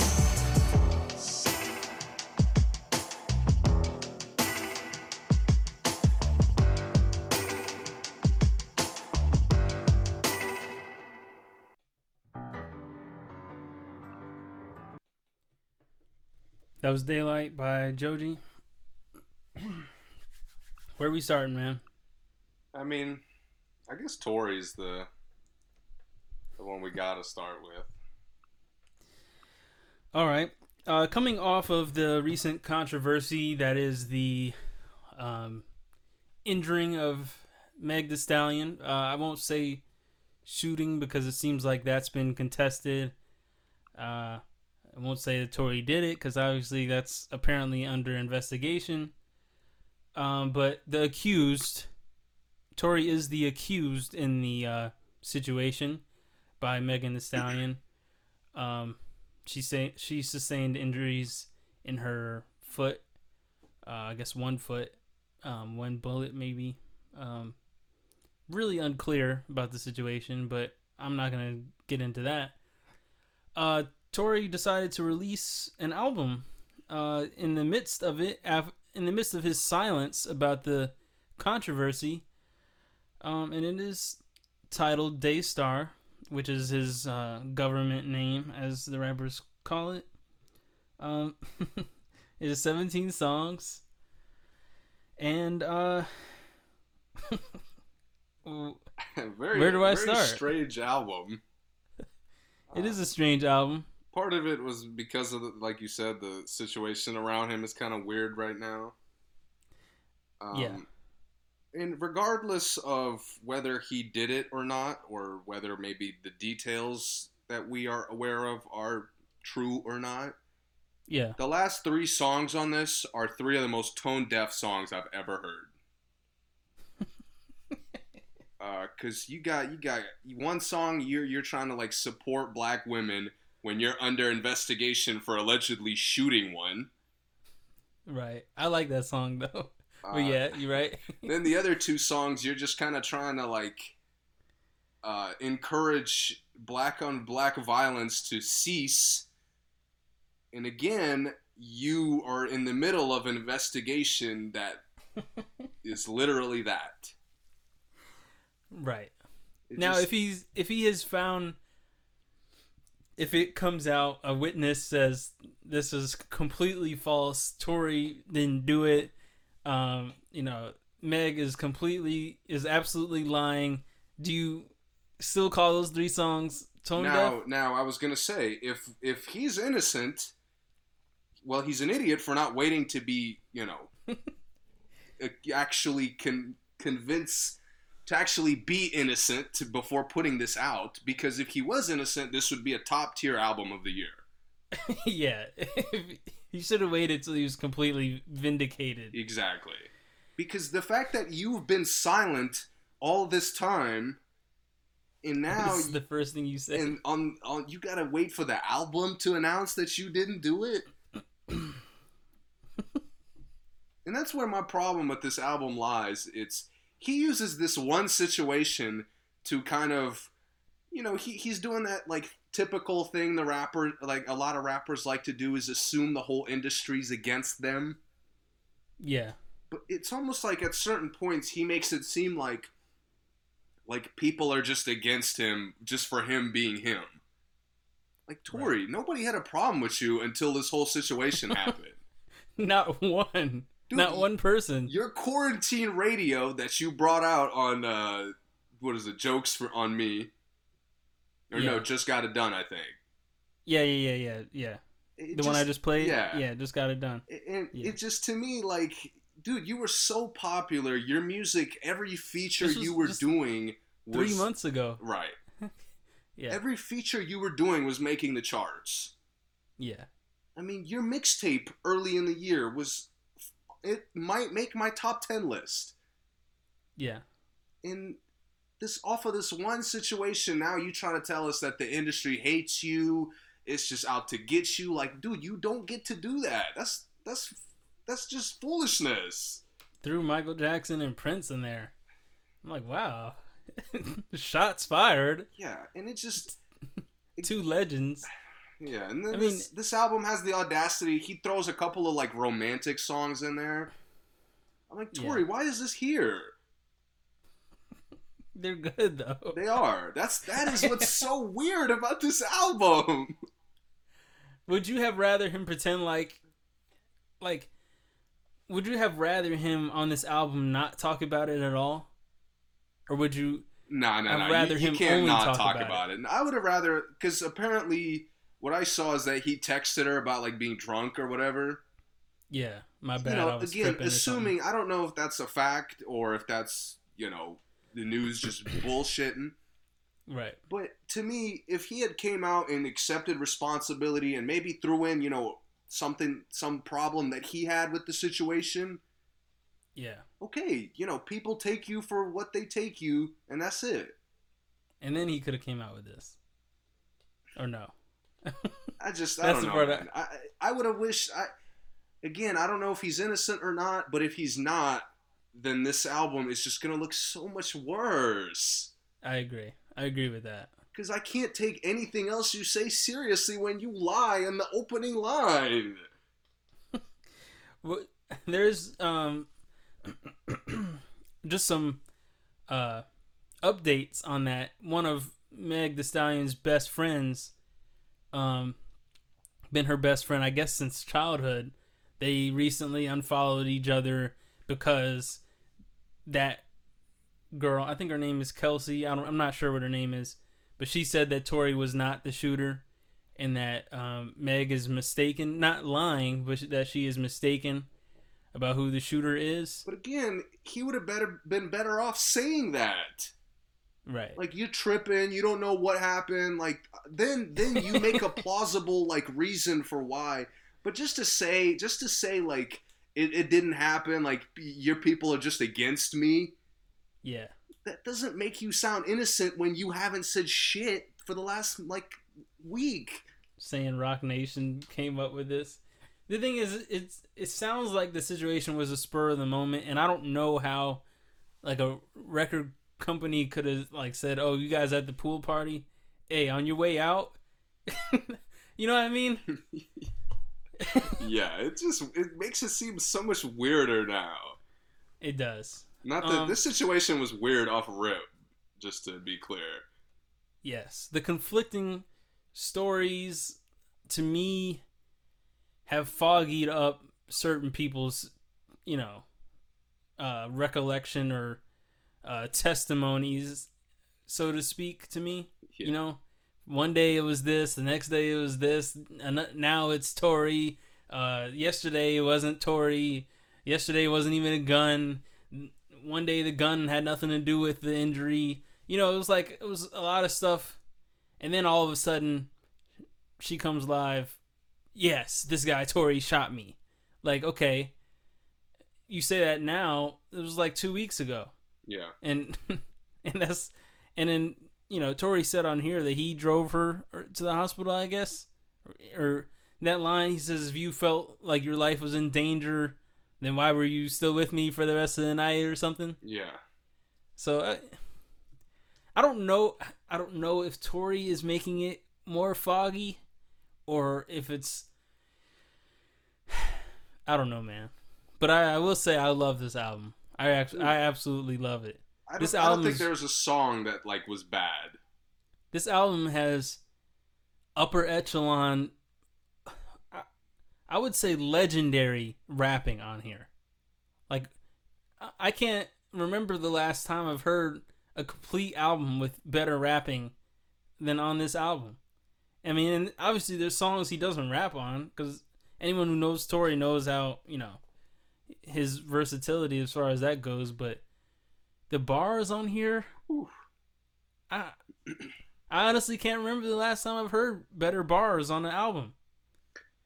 I know I have, but it's like, you got to think about it for sure. I have to think about it, yeah. Seriously think about it, cause I mean, dude, to me, Sorry But I Had To and Bittersweet were just OD. They were like top-notch disses. OD. I was like, whoa. Legendary. JoJo got some, Asian Doll got some, Dream Doll got some, J.R. Smith got some, Maul from the Joe Budden podcast got some, Kalani got some. Yeah. I mean, the worst part is 90% of the people you diss were black women.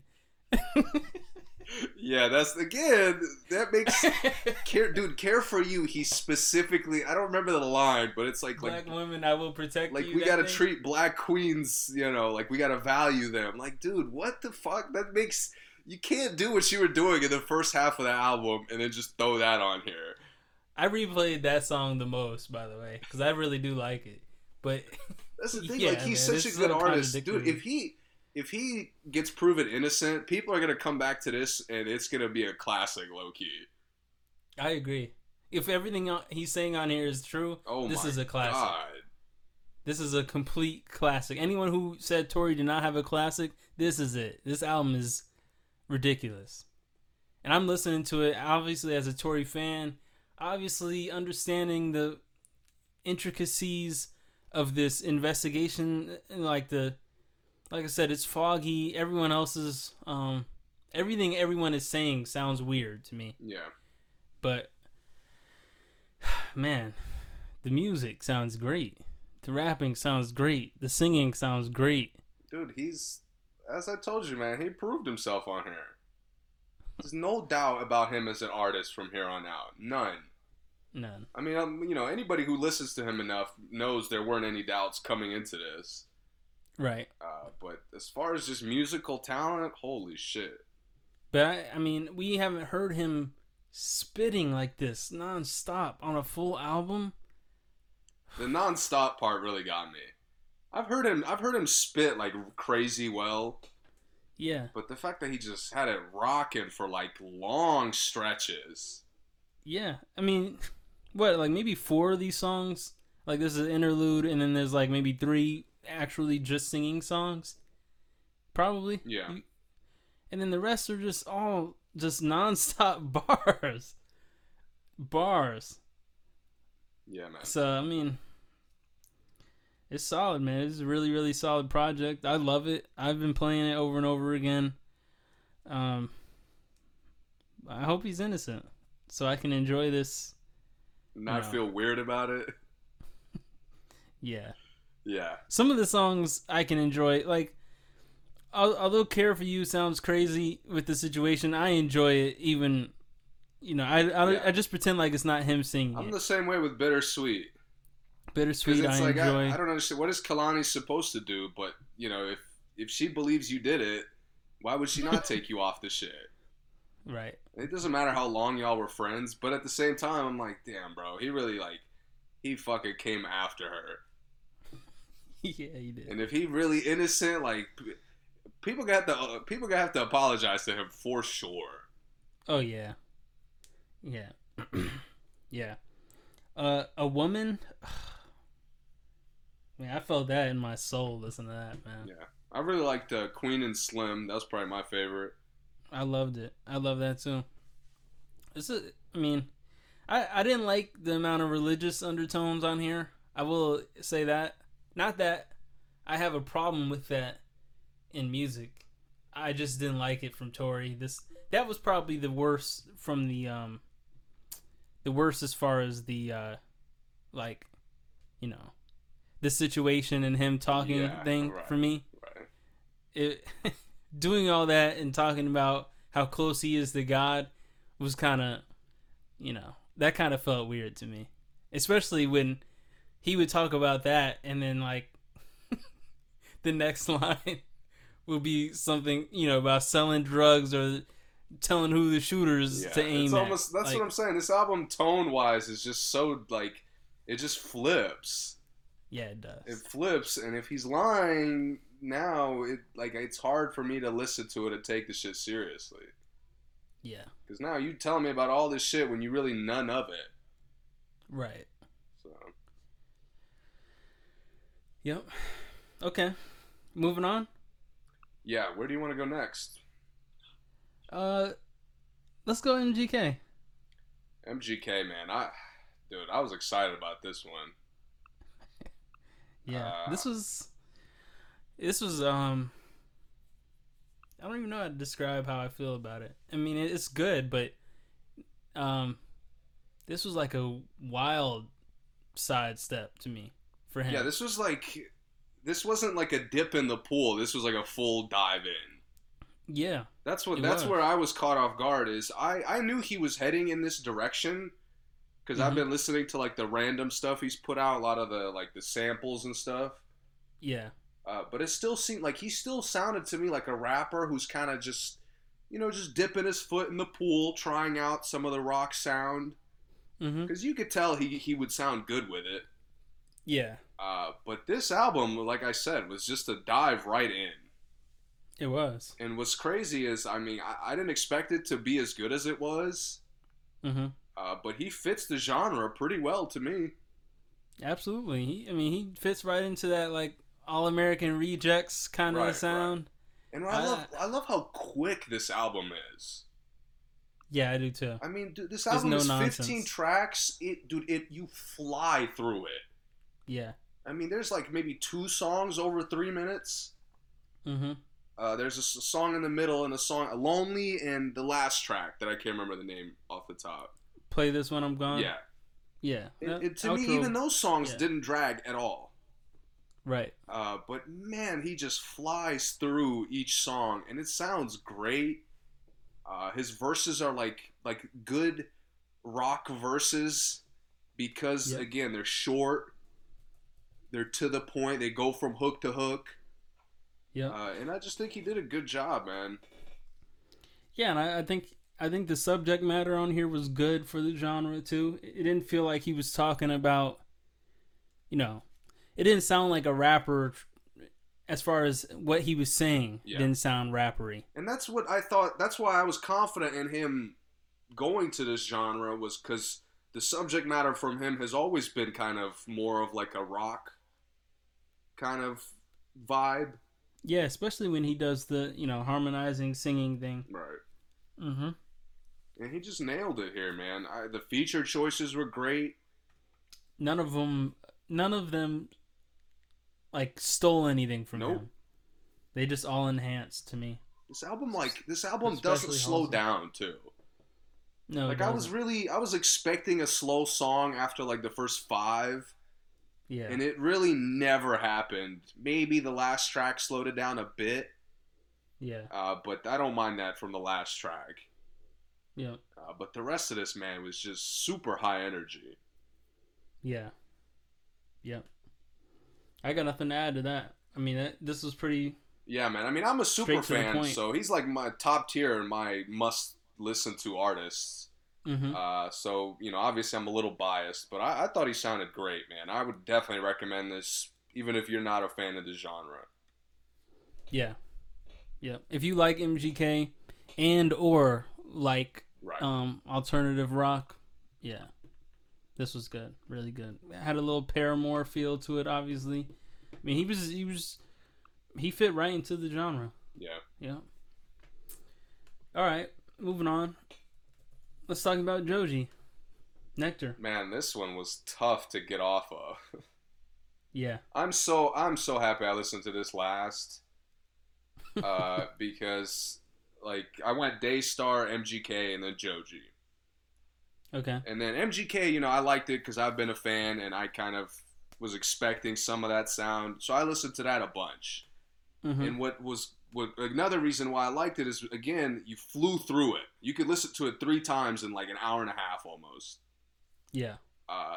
This one was a little bit longer.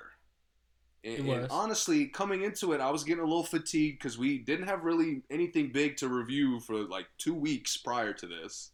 Right. So I was kind of like, all right, I got my 2 albums. I enjoyed listening to both of them. I'm not really pressed to listen to this. Right. Especially being 17 tracks. Yeah. But thank God I did. Because, man, this guy's really establishing himself. Yeah. I mean, he has found a signature sound for him. Yes, and to me, and I used to think about this when I was, like, kind of early college. I think when we first met, but we weren't really, like, friends like that yet. Mm-hmm. I remember, like, I got into R&B kind of late in high school. Mm-hmm. But I remember every time I listened to R&B for, multiple albums, it kind of got, like, kind of old, kind of repetitive. Mm-hmm. And I was like, there's something I'm missing in R&B that I kind of need. Yeah. And to me, I think he uses electronic music and mixes that with R&B like exactly like I wanted the 2 genres to mix. Okay. Because I to can see what me, you're saying. like as far as his lyrics, as far as how he delivers lines, it's primarily R&B. Yeah. But the production is like, it kind of like maneuvers genres almost. Yeah. Where he's got a lot of R&B, but then he'll throw electronic in there. And then he'll kind of make it a little faster, make it a little more pop sounding. Yeah, and he has a way of making it be lo-fi, but not his energy in the song being lo-fi. Yes. Which I think is pretty impressive. And I gotta say, man, I love this album. It's a really good album. Man, I mean, these three albums, I couldn't listen to anything else because I couldn't get off these 3 albums. This was probably the best weekend of the year, I would think. I wouldn't be mad at that. Yeah. I mean, honestly, this album is like he mixes up, like he kind of slows it down, picks it back up every time it feels kind of a little too slow. Mm-hmm. And I just love how it sounds like he's experimenting with his sound, yet he's super comfortable in it. Yes, that's a good way to put it. And that to me, like, he got me excited going from track to track, because while this album is kind of similar with its overall sound, yeah, the songs like progress and they kind of switch up small things to make it sound totally different. Mm-hmm. And this album to me was like a must. Like I had to go back to it as soon as I finished it. Mm-hmm. Because it's one of those. It's hard to pick up all the little interesting sounds just off the first listen. Yeah. But man, I loved pretty much everything about this album. You got a top 3? TikTok, I would say Afterthought is probably my favorite. Mm-hmm. And I really liked Sanctuary as a single too, and it still stayed as one of my favorites. Mm-hmm. But this was another. I think Joji and MGK both had like singles set up their albums very well. Yeah. And I heard a number of these singles. I heard "Give Me Love." I'd also heard "Run" 3 in a row, and they set me up to kind of know what I'm gonna hear. Yeah. And they did it really well. I think, to your point about him being comfortable with experimenting, I think he's just so comfortable being different. Like I think this is so who he is. This is probably so easy for him. Yeah. That it sounds so different to us, but it's just real for him. Yeah. You know, this is him. And I mean, that always is the easiest thing to do for an artist. Yeah, he's one of those artists too, like you never really know where he's going to go next. Yeah. Like he to me has not perfected. I think that's a bit of a stretch, but he has mastered that what Gambino did in the Pink album. Mm-hmm. Why do I always forget its name? The Internet? The Internet, because the Internet. Yeah. To me, he perfected like the sounds that Gambino played with on that album. Yeah. I think it's almost like he took the best sounds and he kind of just put his stamp on them. Mm-hmm. Because I really like that electronic R&B mix, man. It sounds so good. Yeah, I do too. My top 3 was High Hopes. I liked a lot. Nitrous I liked a lot, and then obviously Afterthought. Afterthought is like a standout. From Sanctuary all the way down to Afterthought, you know, I liked everything except for I didn't really like Pretty Boy that much. But everything else, yeah. You know. Dude, I really don't want to ever hear Lil Yachty again. I hate that Yachty, I hate how some of the coolest artists try to work with him.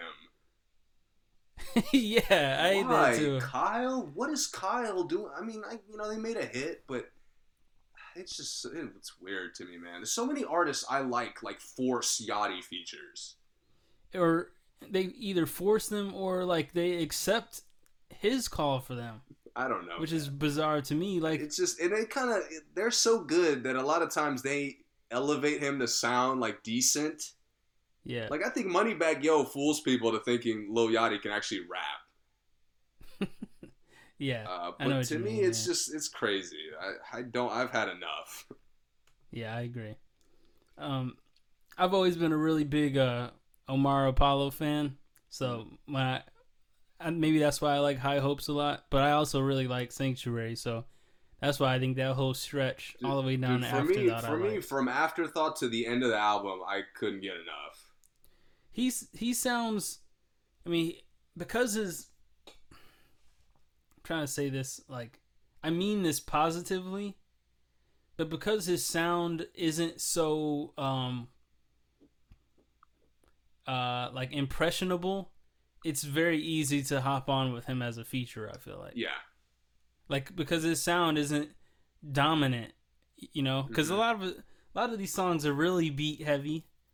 And then, he sings over them. Like I said, the beat can be lo-fi, but he finds a way to sing differently, not lo-fi. Yeah. And I feel like the features, just like, they just felt so smooth. Other than the other features were just so smooth into it. Like, it was just easy. Yeah. He has a very good balance of not letting... He never overpowers the beat, and the beat never overpowers him. Yeah. And I think, I don't know if that's like... It's kind of a mix of him being really good and the production being really good. Yeah, that usually comes from being really involved with the production. Exactly. You know? He probably was there the whole time the beats were being made, or someone close to him made all the beats, something like that. Yeah, I'm sure a lot of the 88 Rising guys like kind of make music together. Yeah. Because they like maybe not borrow each other's sounds, but they play off each other's sounds so well. Yeah. Yep. All right. Do we have anything else music-wise? Something we got to talk about, and we've forgotten to talk about it for like 2 months. Mac Miller's re-release, man. Yeah. Dude, I had so much fun with it because it was like a pinnacle of my childhood. Yeah. I remembered like a majority of the songs, man. It was... I forgot how much fun it was to listen to him, honestly. Yeah, man, he was a really cool dude, and he was always. You're right. His music was just fun music. Yes. He was bringing back fun rap for a long time, because it was at the point where Drake was kind of taking rap to like this depressive, like this like straight depression sometimes. Yeah, the R&B kind of direction. The diary rap, the like. That's a good, that's a great way to phrase it. Yeah, Drake was taking diary rap to a next level, but Mac was still in his own. We're just having a good time, just rapping.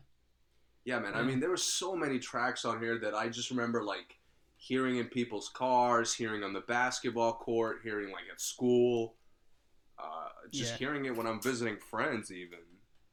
Yeah. Yeah. It was just, I had a lot of fun with it. He's underrated for his videos, too. Like, the older videos. Yeah. He had fun videos. I really enjoyed his videos when he was younger. Yeah, man.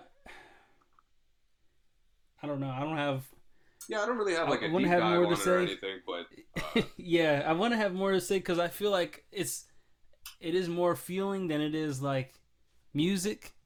Because I don't have, like, a critique on the music. Because it really is just... I just like listening to it. Yeah. It's really smooth, too. Like, it's weird. I think Kids is his best mixtape.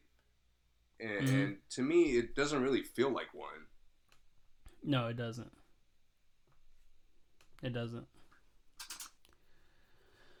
Yeah. Definitely go listen to that for the younger people who...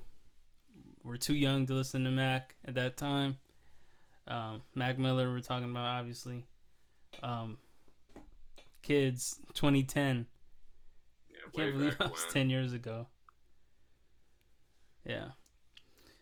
I do have some breaking news. Bryson Tiller's album. Oh, yeah. I forgot to text you that today. Tomorrow. Finally! Oh, the Drake feature. Yes. We're getting the Drake feature. Yes. Oh my God. Yes. We've waited so long for this. I'm telling you right now. If that song is not good, I will never listen to Bryson again. I may never listen to Drake again if it's not good. Because how long has the music industry been asking? Dude, I don't think Drake I could grow facial hair back when we were asking for this. Yes. It's been a minute. I mean, I remember when he first came out and everyone was like, oh, he's not from Toronto? Yeah. Like, some people still think he's from Toronto. Yeah. I mean, he was going to fit right into OVO, but he took his own way. Cool. But it was something that, it was like the, I know this is an OD comparison, but I don't know of like another way to say it. But it was like the LeBron and Kobe finals we never got. That is OD, but I got you. It was like we knew if it got together we would love it, but it just didn't happen. I don't understand why it took so long. No, I really don't. He could have saved his last album putting that in there. Yeah. The whole album, yeah. Easily. Especially at that time for Drake. Yeah. And him coming off Trap Soul, people didn't even think he could put out bad music. Right. Yeah, that's true. That is true. Well, sometimes, and some, like with Bryson, sometimes like you read his track list and you know where he's about to take you, you know? Yeah. He's one of those guys, you know, all the songs sound so eerie, years go by, always, forever we heard already. I'm ready for you, things change, sorrows, out of time, keep doing what you're doing, next to you. Come on, man. I'm ready. Yeah, exactly. I will say, I saw Drake's thing leaked on a website that, you know, we both used to download shit. Did you download it? I couldn't. Oh. Yeah, it was 10 tracks, and I don't know if it was real or not, but it was a bunch of tracks I'd never seen. Okay. But I don't remember if I saw features on there or not, so maybe that's coming soon. Yeah, he put the billboard up, OVO. It said OVO this Friday. Yeah, so. Supposedly. If it's him, that would be just bananas. I mean, I'll have to take back this week being the best week. That's why I was kind of hesitant to hop on that with you, because I'm like, dude, supposedly there's all this stuff coming tomorrow. Drake and Bryson on the same weekend? What am I going to do? I can't listen. Everything else is going to have to take an L. Yeah. I mean, whoever, I think 2 Chainz maybe. That was dumb with him. Yeah. He knows Drake, doesn't he? I mean, simple phone call. Yo, Chainz, you know I'm coming out this weekend, right? Can't do it, bro. Yeah, push it. Give it a couple weeks. Yeah. All right. I don't have anything else. Jamie Foxx is coming back as Electro. Crickets. I mean, I'm not excited about him coming back in probably his worst performance. Right. But I do like that he's they're putting him in the current Spider-Man universe. They're not fucking doing something random. But is he gonna become Electro again? That's the part that's the question. Yeah, I don't know. I hope not. Well, he has to, I guess.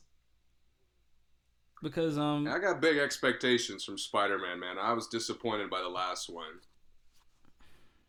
I really like the last one, man. That's it's crazy. It's good, but I just that villain twist, I'm just not feeling it, man. Yeah, I got you. That twist is played out. I don't know if it's because I watch a lot of anime or what, but that twist I feel like I've seen it in almost every anime I've watched. Like the smoke and mirrors thing? Yes. Yeah. Yeah. It is getting played out. I'm getting tired of it too, honestly. Yeah. But I don't know. I will say I am excited for the stuff Disney Plus got coming. Oh yeah. WandaVision, and I saw the announcement for something else. Was it the Loki thing? No. I don't think it was Loki. What was the other duo they had? It was Falcon and Winter Soldier. Yeah. I think they could do some good shit out of with his show. Yeah, I do too. A lot of the more military based stuff. Yeah. I think that could be very interesting. And I mean, WandaVision, the trailer got me excited and confused, but in a good way. Yeah. I mean, and Mandalorian, if you're not hip, please get hip. Yeah, for sure. I'm ready for that too, for sure. All right, I'll play a gem real quick, and we'll be right back to close it out. This is Rihanna J and Duckworth, "Love Me Like."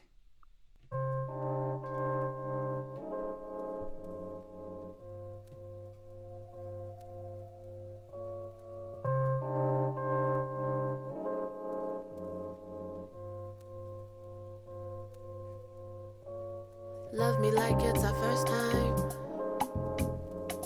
Love me like it's our last. Love me like it's forever. Love me like you know it's too fast. When this plane land, I don't wanna do shit but hold your hand. In the middle of the street like this, my man. Or we can dance to that traffic jam.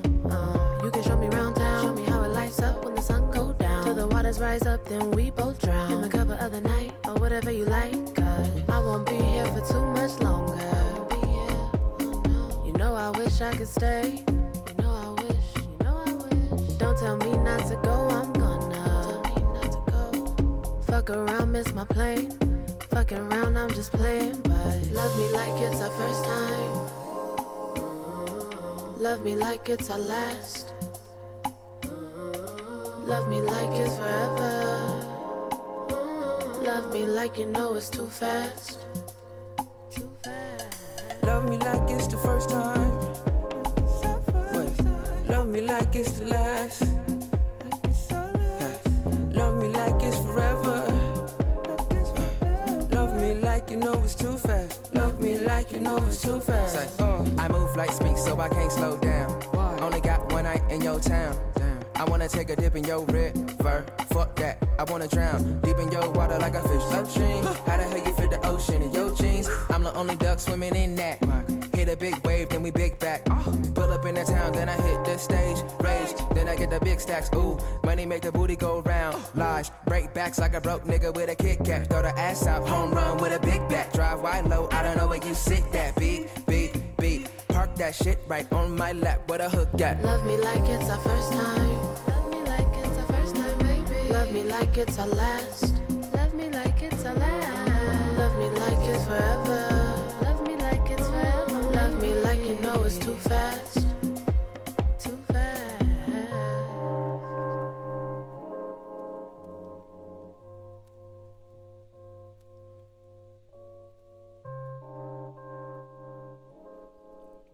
That was Rihanna J and Duckworth, Love Me Like. Yo man, did you see the new the Netflix movie with Tom Holland and Pattinson? No, is that good? Devil All the Time? No, I haven't seen it yet. I was gonna watch it tomorrow actually. I watched something kind of random, some scary movie, The Ritual, also on Netflix. Oh yeah, I saw that. Yeah. It's good, man. It's if you're a horror fan, definitely check that one out. Yeah, for Good, sure. like atmosphere scares. Yeah. Did you see the Umbrella Academy season 1 and 2? No, what about it? My girlfriend watches it. Season 2 was pretty good. Oh, okay. I liked it. Yeah. I liked season 2 better than season 1, but like it still needs season 1. But I liked season 2 better, actually. I got you. Netflix is kind of pressing with a lot of the shows, I feel like. What do you mean? There's just a lot. I feel like they got so much stuff coming on there. Yeah. It's kind of getting diluted because a lot of it is kind of like the same type of shit. I'm really getting tired of the Stranger Things kind of team up thing. Yeah. Where it's not always kids, but it's been often like kids. Or it's just like a random group of people that they slowly bring together. Like that shit, the way they're doing that is, to me, is starting to kind of look the same. Yeah, I know what you mean. Yeah. The other thing that's really tough about Netflix is how many shows are like only going one season that are originals. Yeah. That's annoying too, cuz like you're flipping through the shows that like you question if they're really that good because you're one season and out, you know. Another thing, you forget the show because a lot of the times you got to wait for a while. Yeah. Like, I honestly forgot that I watched The Boys season 1 until I started seeing like consistent trailers for it. Yeah, me too. I was like, oh shit, like I really like that show. Yeah, did you see season 2 yet? No, it just came out in full. I was waiting for that. I'm gonna check it out at some point. I'm trying to catch a moment when I could like binge it. Yeah. I watched that one without my family, so I will have to figure that out by myself. Yeah, it's one of those. Yeah, definitely gotta check that. I'm glad that good TV is coming back though, because there was quarantine time, It was getting kind of rough. It was. It was looking like there was no way out. But I'm glad they figured it out, especially movies, figuring that out. Good movies being able to be streamed has been a blessing. Yeah. I don't have anything else really to add. Yeah, we'll be back. Next time we'll be back. I'm hoping the finals won't be over, but there's a good chance that they will be. Yeah, we'll talk about, what happens, where both teams go. What's LeBron's, label coming out of this run. Mm-hmm. I mean, definitely, we'll get into it. I'll save that for next week. Well, go ahead. I mean, LeBron definitely takes another step towards Jordan with this title.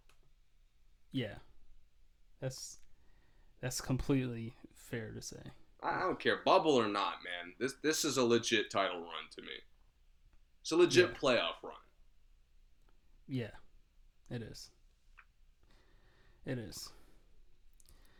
All right, I'm gonna play some throwback. The Weeknd featuring Drake. This was kind of a sleeper to me. I feel like Drake's verse on this goes unnoticed, but this is "Live For" by The Weeknd.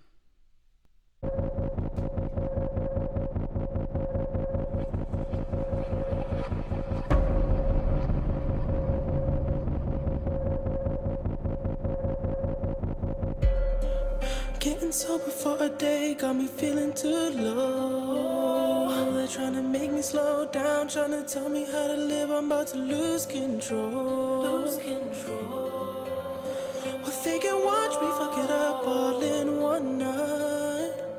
I'm in my city in the summer, camoed out, leather booty, kissing bitches in the club. They want a threesome, then some. Spend whatever come in, fucking income. Me and my niggas, we ain't never going broke. And you have to do it all just to know where it gets you. Living dreams we can never afford. Now we sitting in the back saying, this is shit that I live for. This is shit that I live for. This is shit that I live for. With the people I die for. This is shit that I live for. This is shit that I live for. This is shit that I live for. With the people I die for.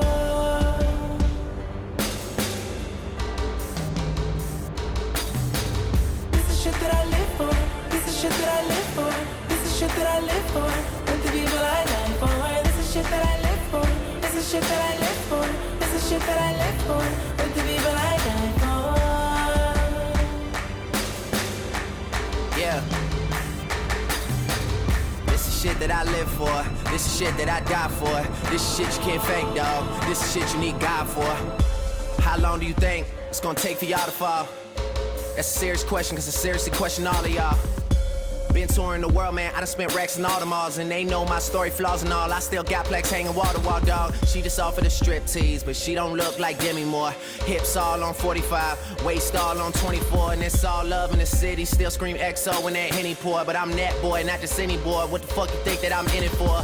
Roll up in that thing, got hoes like Prince, but they know I'm king. Chubbs might hold that thing, if he get caught, he'll be home by spring. Things I shouldn't share, I mean for the sake of my career. I'm not trying to stunt, I'm just telling you the truth. I swear, this the shit that I live for. With the people I die for. This is shit you can't fake, dog. This is shit you need God for. This that shit we really gotta talk about in person. There's some shit I need to work on, but I know you see me working, nigga. Champagne. This is shit that I live for. This is shit that I live for. With the people I die for. This is shit that I live for. This is shit that I live for. This is shit that I live for. With the people I die for.